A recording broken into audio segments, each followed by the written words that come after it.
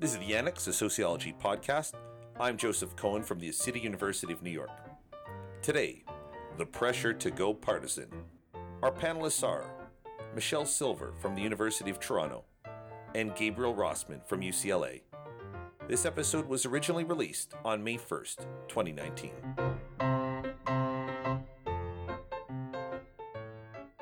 So I saw word of a great journal article in Cognition. I saw it through the Heterodox Academy newsletter, and it was a pretty good article. It was written by a team led by Joseph Marks, who works at an experimental psych lab in the University College in London. And the paper, which is called Epistemic Spillovers, Learning Others' Political Views, reduces the ability to assess and use their expertise in non-political domains. It's not a very appealing title, but here it is. This study was an experiment on 97 Amazon Turks. So, okay, sample issues aside, this is psych.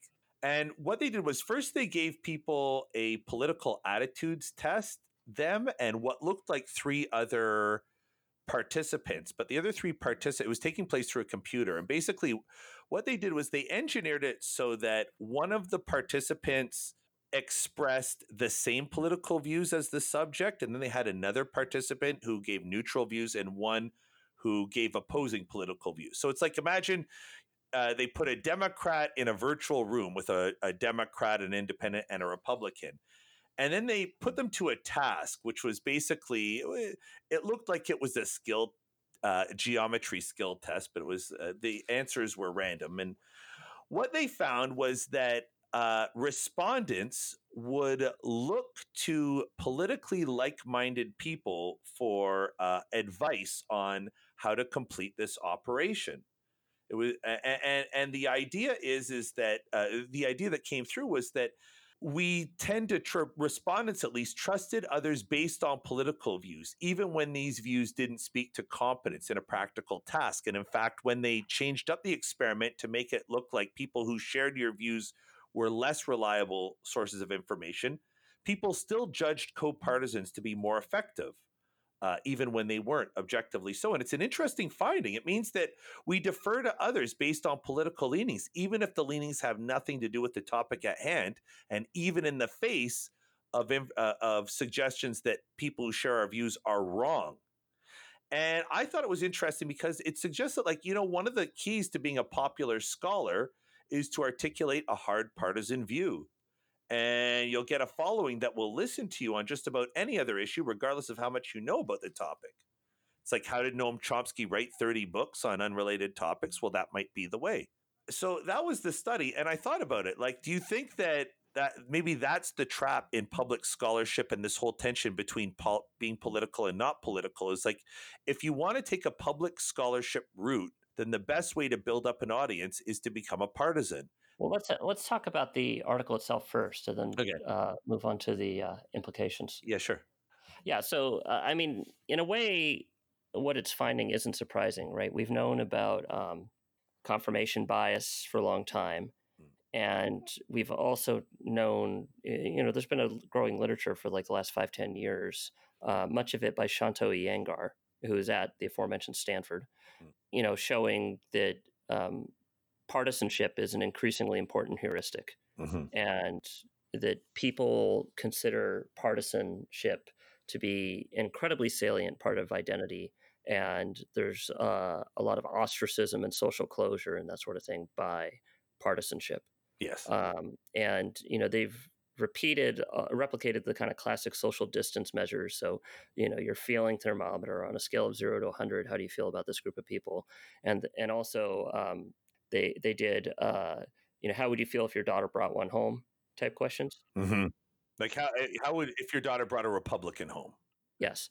And they found that, in both America and the UK, there's extremely high levels of social distance between the parties. If I remember correctly, the biggest effect is that Labour people in the UK really hate Tories. And so that's somewhat asymmetrical in that Labour hates Tories more than the other way around. I don't remember if it's asymmetrical in the United States. It doesn't really matter. So, you see that level of social distance and ostracism and all that sort of thing. And then, and it's much higher than what you see for race, where the traditional dimension of outgroup is white black. Hmm. Um, but in contemporary survey data, and this is new, right? It Hmm. used to be that you would see people uh, give relatively high, low feeling thermometers to blacks if they were white, and relatively high responses to I would be upset if my daughter brought a person of that group home, Hmm. um, for blacks and whites, and the other way around, I believe.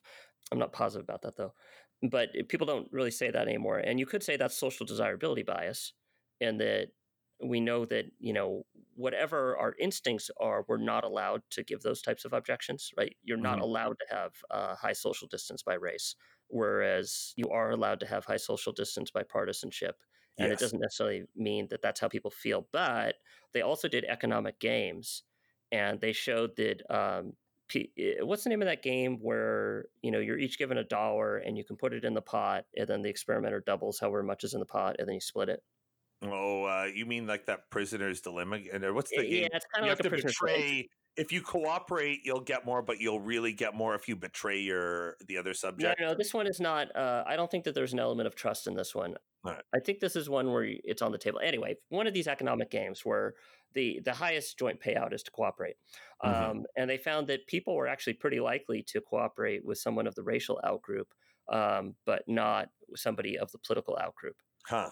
So that's an express preference, Right. and so you'd expect social desirability bias to be less important for that, and so that finding implies that it may actually be as important of a dimension of social distance.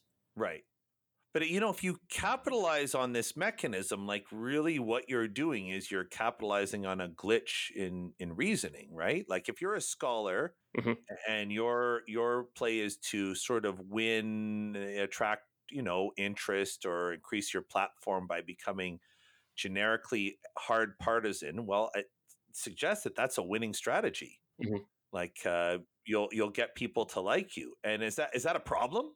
Like is that a problem in the public scholarship game? Is that something we should be talking about, or that it's an easy path and maybe a temptation to win followings through bad thinking, through bad reasoning? Well, we've known for so I'm pretty sure there's older. I couldn't give you the citation, but I'm pretty sure I've seen older findings where when people you do a vignette experiment where you show people an argument that is conducive to their political beliefs. So, say something like, "Does the minimum wage increase unemployment or not?" Right. And then you ask them what, in a sense, are technical questions like, "What's the sample size adequate?" Right. And people will basically give you answers that in theory should be unrelated. Yeah, right. I mean, so sample size of 1,000 should be big enough or not big enough, regardless of whether you like the direction of the coefficient. Right. But people will give you answers that are basically driven by their political beliefs. Right. And that's a relatively old finding. That's older than the Iyengar and Westwood article. But I get what you're saying. You're transitioning to this issue of like, how do people milk it? Yeah, I mean, what this one shows is that on unrelated issues, like there's motivated reasoning when, like, let's say I'm against taxes, so I'll look for a Republican because I don't want taxes because I trust that somewhere in that Republican's worldview is there's something consistent with mine. It's like a heuristic. Hmm. Whereas what this is showing is it's unrelated. So, like, let's say I know my doctor's a Republican, but like my doctor talks to me about cholesterol problems, which isn't a partisan issue. Hmm. I might be more likely to distrust the doctor and trust a co-partisan, even if the co-partisan is not as qualified to comment on cholesterol, for example. Hmm. It's just a very interesting finding that it's an interesting finding because it points the path towards an easy way to do this business. It's like a glitch in human reasoning that we can capitalize on. And it's like, is there a danger to that or not? Well, it's like all advertising, right? Like that's why we pay people so much, celebrities so much money to endorse products, right? Because if you can appeal to people, seem trustworthy, Mm. because you're a influencer, or you're whatever movie star, then I'm going to really trust your advice on buying this consumer product. And I think they're kind of tapping into that idea that it's like junior high, right? We Uh, just following whoever seems to be most like what we want to be like. That's an interesting point of view because it works the opposite as we often assume opinion formation to work, right? Like I think a lot of scholars figure, oh, if we just show people facts, then they will look at the facts and triangulate it with like their assumptions and sift through and improve their assumptions, like in a popper sense, falsifying bad ideas. But what you're saying is maybe it's more of a dynamic where we're just looking for the personality to trust. Like most people are operating like that. Do I trust this person? And then I'll just take whatever comes from their mouth once I feel I can trust them as an individual. Is that what you think the dynamic is? Yeah, I mean, this article. I mean, first of all, I don't know if this word "blap," Yeah. BLAP, is It's this not a like a real thing. technical term? Okay, so It's yeah, not. It's completely fabricated. In fact, it was right, randomly assigned, like the geometric yeah, shapes that they had to identify. I think it was there was like it was randomly determined to be a blap or not, just to ensure there yeah. was no skill involved. Sorry, go on. Yeah. I mean, I find that hysterical, right? They just like made up this word "blaps," and then it's a blap or it's not a blap. I mean, so that just made me think of like junior high. It's like they're cool or they're not cool, and I mean, when you're overwhelmed with information, and I guess people kind of look to to trust what they want to be like or what they like. Hmm. I don't know. I mean, I think there's a lot of research out there in public health which suggests that you can tell people don't smoke, you can show them pictures, you can and most people, like this study showing, most people they'll like listen, they will follow what is rational, but I still think there's a good subset of people that are going to do what they're going to do, Yeah. and or that will actually find out on their own and decide what's the right way to go, even if their doctor starts giving them advice about what perfume to buy or something Right. unrelated to your health. You know what that reminds me of is I recently saw an article on Vox that was talking about how people are not necessarily getting more not flu, measles vaccines, even though there's like an epidemic breaking out. The determinative factor that seems to be raising the rates is just when people are being forced to, when we're like, you can't send your kids to school without Yeah, vaccines now. you have to pay $2,000 to walk into this public space. Yeah. And it's like, wow, people are very resistant to new information, almost stubbornly so. It's almost like our understanding of our audience is completely off. You know, our non-academic audiences don't think the way we think they think. I mean, at the same time, we have all these influencers, right? And like people who are being paid just to look a certain way, and then that promotes the product, right? So I think you're right. There's a disconnect between the way we hope information is taken in as academics and the way that money is made with information. And that kind of ties into all the topics that we just talked about, Yeah. right? And why like academic books are good and should be out there, even if they don't make money.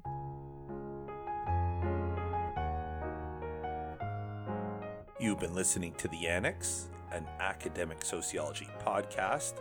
You can visit our show site at sociocast.org/annex. We are on Twitter at Sociannex and on Facebook, The Annex Sociology Podcast.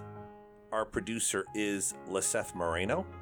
Music by Lena Orsa. I'm Joseph Cohen. Thank you for listening.